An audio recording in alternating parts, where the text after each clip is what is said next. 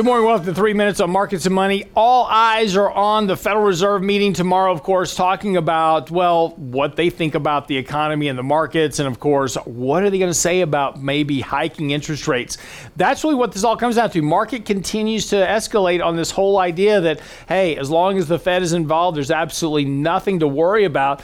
But, you know, one of the things here to keep a watch on is that inflation is creeping up. And this is one of the key concerns of the Fed ultimately is that, yeah, while they may let inflation run a bit hotter for a while, there is still a concern that inflation becomes a problem for the economy. And again, their two mandates are primarily full employment and price stability. So they've got to keep some control over inflation. They can't let it just run rampant. And of course, there's plenty of excuses in the markets right now between screaming auto sales, lumber prices, copper prices, home prices. There's lots of evidence of inflation coming through, and we're likely to see a much bigger pickup in inflation here over the course of the next few weeks as more of those numbers start to come in. Even companies now really starting to talk about much higher rates of inflation in their earnings calls, right? Import prices are surging, export prices are surging. Of course, inputs into basically building materials, right? Commodity prices all having big surges, semiconductors in particular. That's going to start weighing on corporate profitability potentially. That's going to be either passed on to consumers or eaten by the corporation. If the corporation eats it, that means potentially lower wage growth, lower employment, more automation, those type of things. If they pass it on to consumers, that means higher costs to consumers that really right now don't have a lot of wage growth outside of stimulus payments. Those now in the rearview mirror. So that's going to almost immediately impact discretionary spending, start to slow economic growth. And that's showing up in the surveys, right? Who's concerned about inflation? Households, very or somewhat concerned about higher prices. And that really kind of aligns with this whole idea of much slower economic growth here in the near future.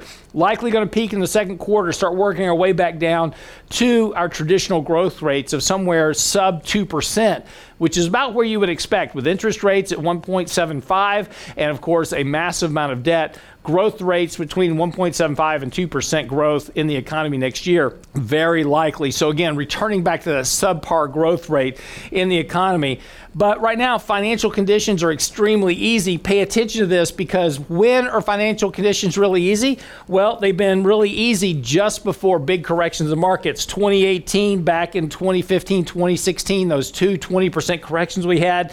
2008 financial crisis, 1999, just prior to dot-com crisis. When financial conditions are extremely easy, that's about the time they start reversing for one reason or the other and suggest that we're likely closer to a tightening cycle than not. And again, when we take a look at what economists are currently thinking about right now in terms of when they may start tightening up and tapering QE, third quarter, fourth quarter of this year. So again, we could start to see that clock ticking towards extracting liquidity from the markets sooner rather than later.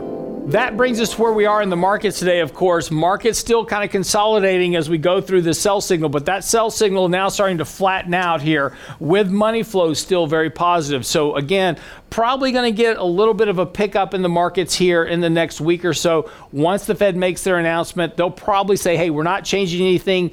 That'll give markets potentially a boost here over the next week or so, likely to see the signal turn up. Now, that signal is going to turn higher from a very elevated level. So again, it won't likely last long.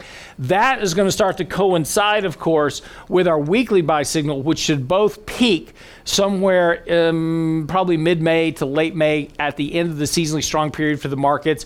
That's where potentially we get into the summer. Peak in earnings growth, peak in economic growth, bigger correction sometime June, July, very likely 10% correction, certainly well within the cards. So again, just kind of pay attention to where the markets are now. Again, all eyes on the Fed tomorrow, and we'll follow up with you after the announcement as well to talk more about the results and what it means for the markets. I'm your host, Lance Roberts, for 3 Minutes on Markets and Money, or thereabouts. We'll see you tomorrow.